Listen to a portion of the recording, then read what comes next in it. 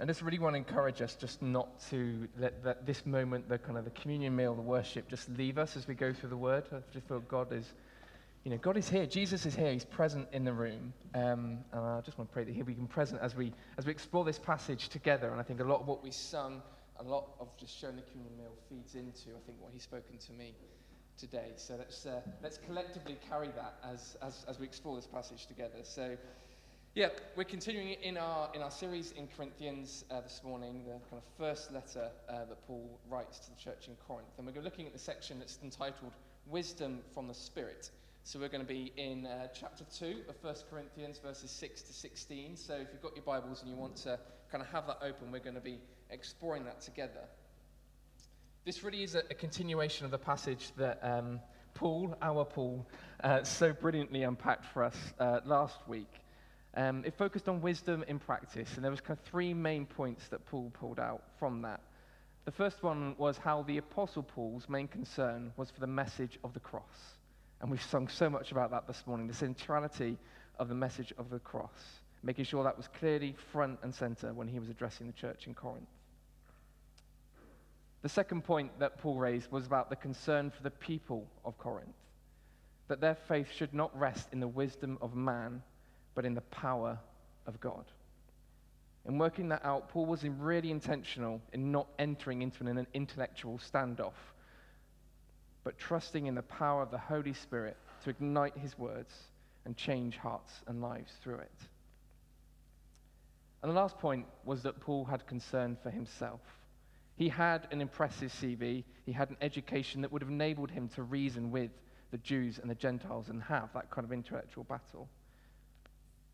But Paul recognized that walking in that path would open him up to be boastful and proud in his own words and actions and risk building up a platform for himself rather than giving the glory to God. So this week's passage focuses mainly on the incredible truth that those who are born again in Christ through the Holy Spirit have been given the amazing gift of being able to know, now actually have, the mind of Christ.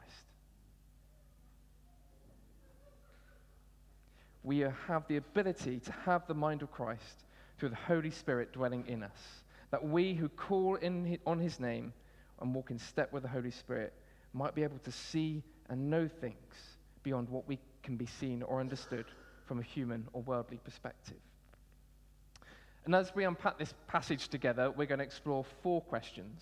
Now, I was kind of trying to channel my inner John here and trying to find a neat way of alliteration of coming up this. I found 2 P's and 2 W's. That was the best I could come up with, so that was good. So watch out for these. We're going to look at the problem with worldly wisdom. What is a problem with worldly wisdom? And then we're going to contrast with the power of wisdom that comes from the Spirit. We're then going to look at who can receive this wisdom from the Spirit. And last question, why hasn't God revealed everything to us? Why hasn't he revealed everything to us? And then we're going to wrap up considering our own response. Where might we need more wisdom in our lives, or more of the Holy Spirit in general, to guide us, to free us, and empower us? So I want you to hold that as we go through those 4 questions. The problem with worldly wisdom, the power of wisdom that comes from the Spirit, who can receive that wisdom, and why hasn't God revealed everything to us? Are you on board? Yep. You ready? We'll go on this journey together. Let's read the passage together, and then we'll pray, and then we'll get into it. So this is 1 Corinthians chapter 2, verses 6 to 16. We do, however, speak of a wisdom among the mature, but not the wisdom of the age, or of the rulers of this age, who are coming to nothing. No, we declare God's wisdom, a mystery that has been hidden and that God destined for our glory before time began. None of the rulers of this age understood it, for if they had, they would not have crucified the Lord of glory. However, as it is written, what no eye has seen, what no ear has heard, and what no mind has ever conceived, the things that God has prepared for those who love him, these are the things that God has revealed to us through his Holy Spirit. The Spirit searches all things, even the deep things of God. For who knows a person's thoughts except their own spirit within them. In the same way, no one knows the thoughts of God except the Spirit of God. What we have received is not of the spirit of the world, but the Spirit who is from God, so that we may understand what God has freely given to us. This is what we speak, not in words taught by human wisdom, but in words taught by the Holy Spirit, explaining spiritual realities with Spirit-taught words. The person without the Spirit does not accept the things that come from the Spirit of God, but considers them foolishness and cannot understand them, because they are only discerned through the Spirit. The person with the Spirit makes judgments about all things, but such a person is not subject to merely human judgments. For who has known the mind of the Lord as to instruct him? But we have the mind of Christ. Father God, we thank you for your word. We thank you for the amazing mysteries that you reveal to us through it. That you are above all things, you are in all things, and that you have given us, those who call on your name, the ability to know you, to hear from you, and to be led by you. We pray that as we explore this passage together, Lord, you will reveal your hidden truths to us. Speak to us. May we have open hearts and stir us to respond, we pray. Amen. So, the first P, the problem with worldly wisdom. What exactly is it? And why should we as believers be extremely cautious about being influenced or led by it? In the opening verse of this passage, Paul identifies two kinds of wisdom, and he goes on to unpack them in the following verses. But in doing so, he makes it quite clear that not all forms of wisdom are equal. Verse 6 says, "We speak a message of wisdom among the mature, but not the wisdom of this age, or of the rulers of this age, who are coming to nothing." Worldly wisdom is rooted and finds its source in human nature. A world and society that its core is sinful, limited, self-seeking, self-gratifying, and leans wholly on our own understanding. Something in Proverbs 3 we're exhorted as believers not to do. Leaning on our own understanding plays to the limitations of our human frame. It tries to contain and explain God's ways, taking away the need to trust in something or someone other than ourselves. It tries to have everything under control, under our own power and strength. In fact, James, in his letter to the Jewish believers across the Roman Empire, describes such wisdom as earthly, unspiritual, demonic, leading to disorder and every evil practice. It's spiritless, devoid of real power to change lives for good. And we live in an ever-increasing age of knowledge and understanding, don't we? It's what our society prides itself on. Whether it's the rise of self-help theories, 10 ways to be a better version of yourself, how to be more productive, more attractive, more successful, more in touch with yourself.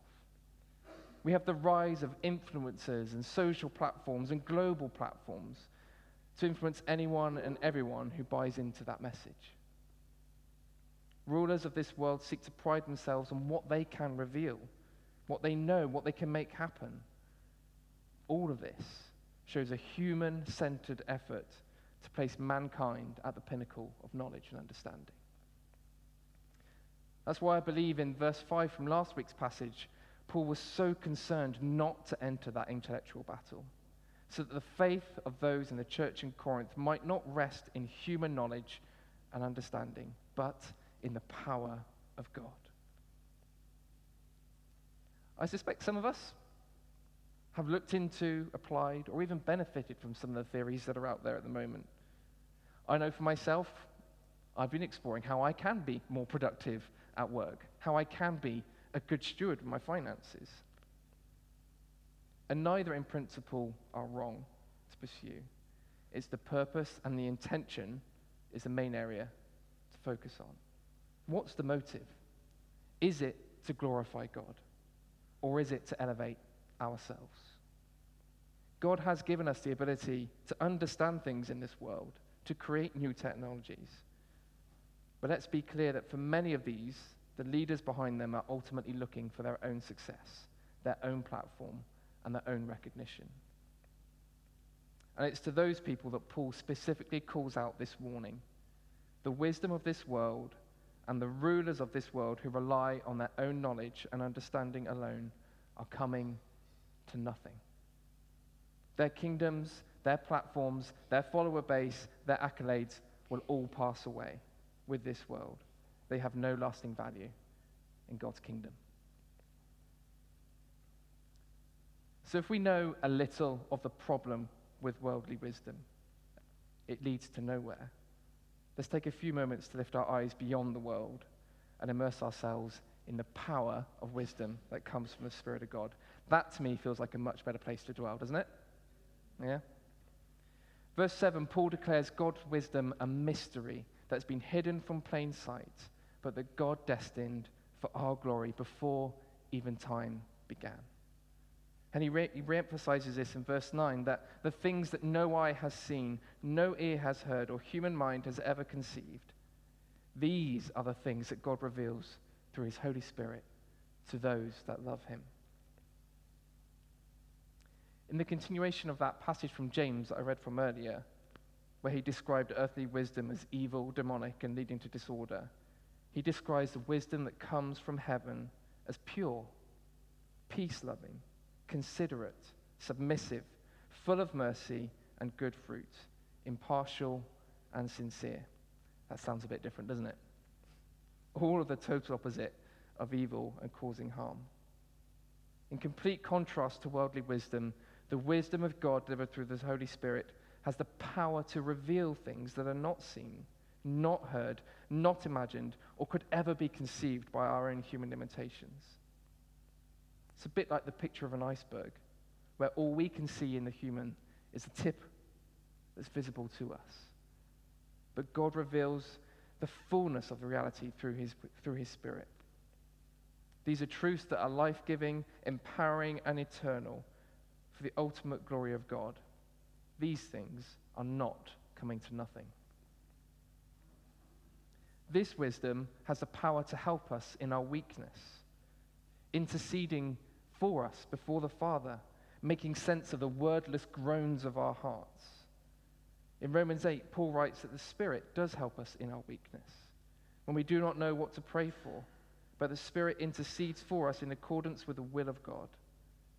And we saw that called out in last week's passage, that Paul came to the church in Corinth in weakness, with great fear and trembling. His message was not with wise or persuasive words, but with a demonstration of the Spirit's power. This wisdom has the power to transform. In his letter to church in Rome, Paul urges the believers not to conform to the pattern of this world, not to be consumed by worldly ways and understanding, but to be transformed by the renewing of our minds through the wisdom from the Spirit, so that we will be able to test and approve what God's will is, his good and pleasing will. And this wisdom has the power to lead to eternal life. Jesus himself, whilst on the cross, in the midst of the very act that would lead to giving us the hope of eternal life, he said this to his Father: "Eternal life is this, that knowing the Father, knowing Jesus, leads to eternal life." A personal, intimate relationship that leads to an understanding of the things of God. And Paul also backed this up in his letter to the Philippians. He prayed that in that church that their love would abound more and more in the knowledge and depth of insight, so that they may be able to discern what is best, and that they may be pure and blameless on the day of Christ's return. So wisdom from the Spirit has the power to reveal the unseen, like showing the totality of that iceberg. It has the power to help us in our weakness, that no one may boast in their own knowledge and intellect. It has the power to transform, renewing the way we think, the way that we see things in this world. And it's through the power of this wisdom that the Spirit gives us that enables us a way to knowing the one and only true God, through which is the path to eternal life. How powerful, how life-changing, how amazing is that? Yeah? So who can then receive this powerful, life-changing wisdom? It might seem like a fairly straightforward question to answer, and in many ways you'd be right. Paul clearly identifies two groups of people in this passage: those who are able to receive wisdom from the Spirit, and those who aren't. The truth is that no one who has walked this earth, with the exception of Jesus himself, started out in life with the ability to receive spiritual wisdom.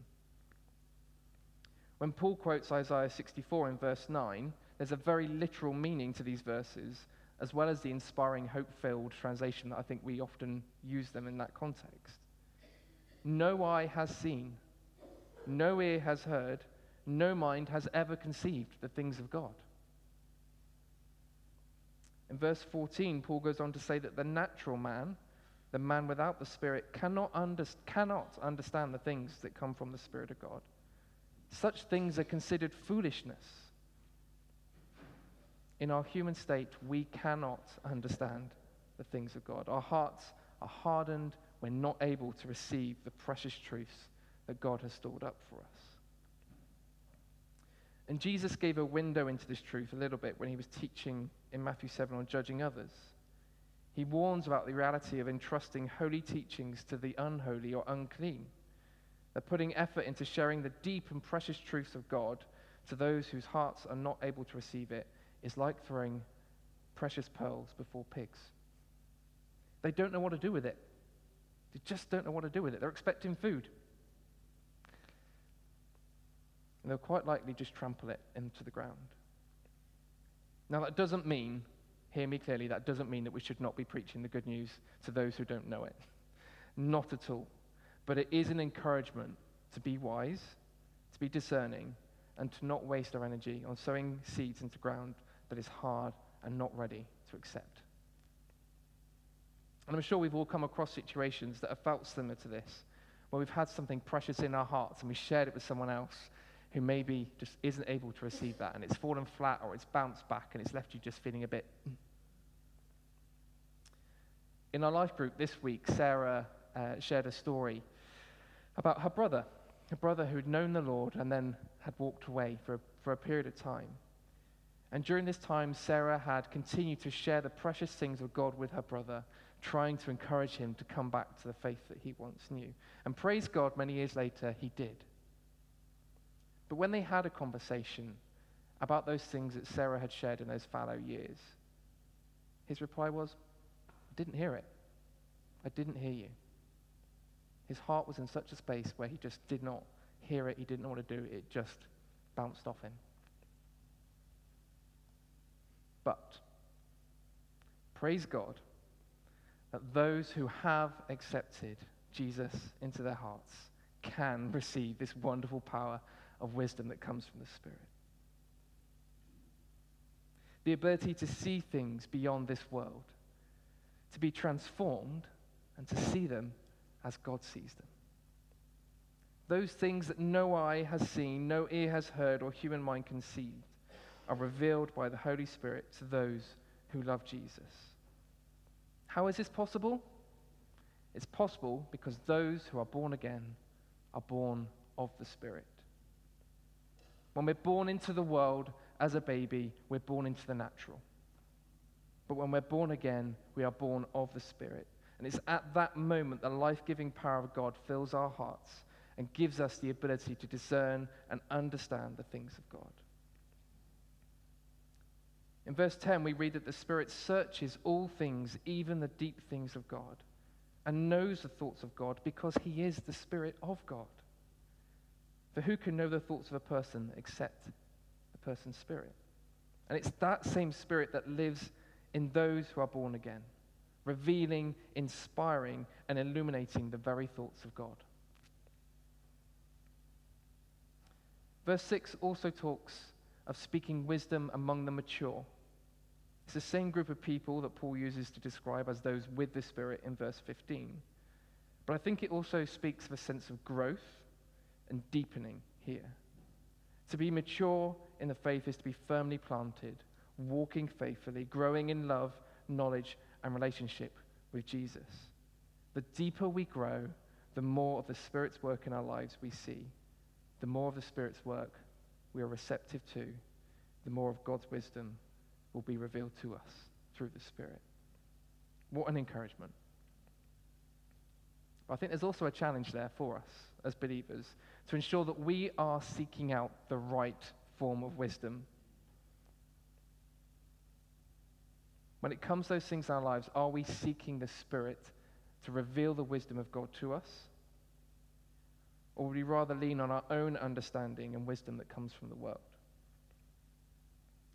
Bit of a spoiler alert, but I started looking ahead into chapter 3, which we don't want to spoil whoever's preaching on that next week, but it was just a passage there that Paul addresses the church, and he says, I could not address the church as people who live by the Spirit because they were still worldly.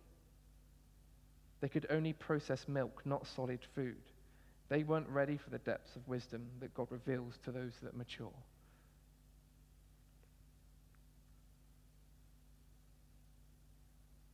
But you know, as I was reading this whole passage, there was one line that just kind of stood out to me in verse 12. Paul says that what we have received is not of the spirit of the world, but of the Spirit who is from God, so that we may understand what God has freely given to us. Aren't we so quick to forget all of what God has freely given to us? That we may understand what God has generously lavished on us for free. For free. The ability to access the wisdom of God through the Spirit is a gift that cannot be explained apart from God's grace and love for each one of us. It's not something we can earn or gain through our own intelligence or hard work. It's free and therefore open to all of those who are born again. We didn't make our first birth happen. And we didn't make our second birth happen either. We can't raise ourselves from the dead. We don't create new life in our souls. It is all an incredible act of love from our Father, who is sovereign and through the mysterious work of the Holy Spirit. We can't tell where it comes from, where it goes, but we can recognize its voice and recognize its presence once we're born again. And this brings us to what I kind of really felt was the kind of highlight, the pinnacle moment that God drew me to in this passage. And it's summed up in the last 6 words. But we have the mind of Christ. Let that just sink in for a moment. Those who are born again can say for certain that they have the mind of Christ. The pure, unfiltered, undiluted thoughts of God himself. It's precious, it's mysterious, it's unexplainable. So I wonder if you'll come along with me for a moment here. Close your eyes if you want to. If you're listening on the recording and you're driving, please don't do that. I quite often listen to these in the car when I'm driving, so maybe don't do that. But just consider for a moment the wonder of creation, the vastness of the galaxies, the grandness of the mountains, and the detail and the intricacies, the design of it all.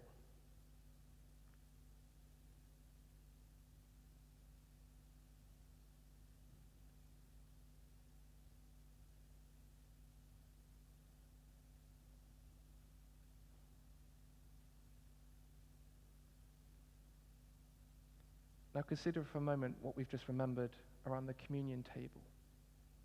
The work of Jesus on the cross, the pain and anguish, yet the understanding of what was needed to give eternal life to all who would accept him as Lord.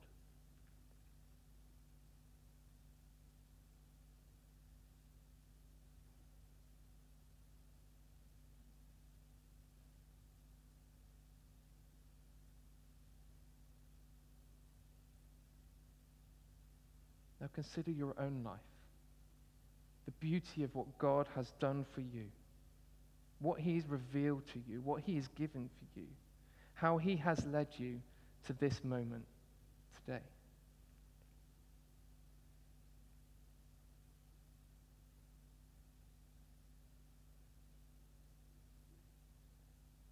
All of this has come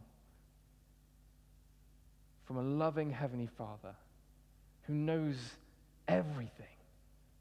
He knows the entirety of that iceberg. And yet, we have just experienced a mere glimpse of the fullness, the vastness of the wisdom of God.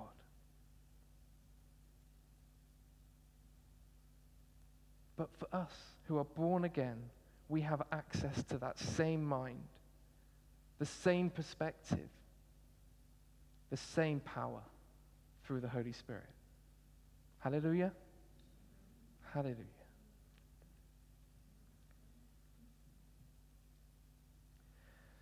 So if we know how precious and powerful the wisdom from the Spirit is that's freely given to us, why hasn't God revealed it all?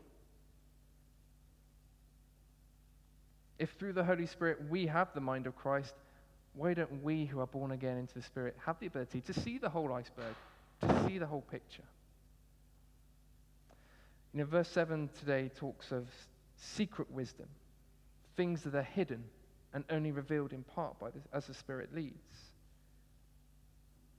That section in verse 9 reminds us that no one has seen, heard, or conceived the totality of God's riches that he has prepared for us. We see in Matthew 11 that Jesus even praised the Father for hiding things from the wise, but revealing them to children. And later in Paul's letter to Corinth in chapter 13, he says, "Now I know in part, then," speaking about the day when he's reunited with Jesus, I shall fully know as I'm fully known. And I'm not sure, given our human limitations, that we will ever fully understand the reason why God doesn't reveal everything, why he reveals some things to some people and some things to others. We must trust that he is sovereign, that he reigns over all, and that his desire is to give us what we need and to give us good gifts. He's generous and loving, and he wouldn't withhold things from us without good reason. But there is a clue given to us in this passage. In verse 8, Paul writes that had the rulers of Rome at the time of Jesus understood what was going to happen by crucifying Jesus, they wouldn't have killed him. If they knew what was going to happen as a result of their actions, they would have tried to foil God's plans. And I expect the same would happen to any of us. If we knew everything that was about to happen in our lives, our sinful nature would try to take control. We'd try to make things happen in our own efforts. We'd maybe try to avoid that difficult path that was meant for our good. Maybe intervene in something that God was doing in someone else's life. Or maybe feel so undeserving of a blessing that God wanted to pour out on our lives that we would not accept it.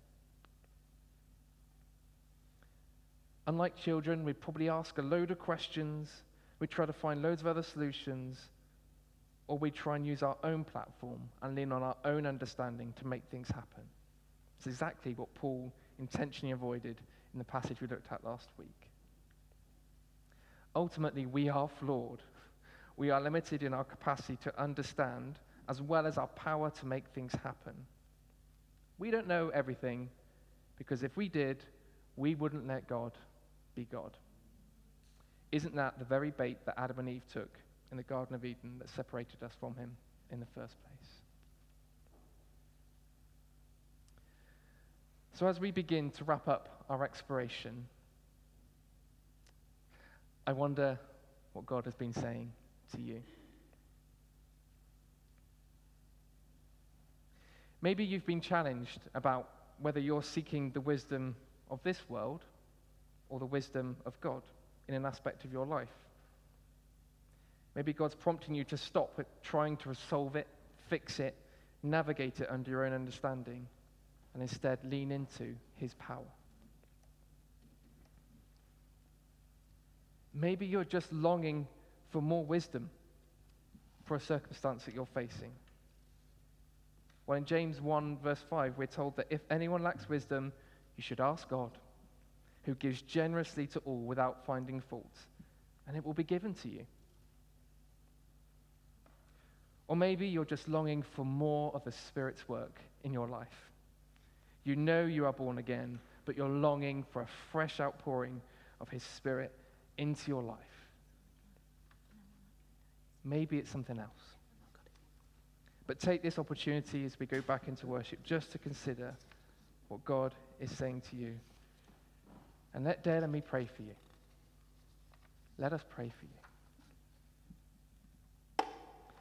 Dale's going to bring just a word that they've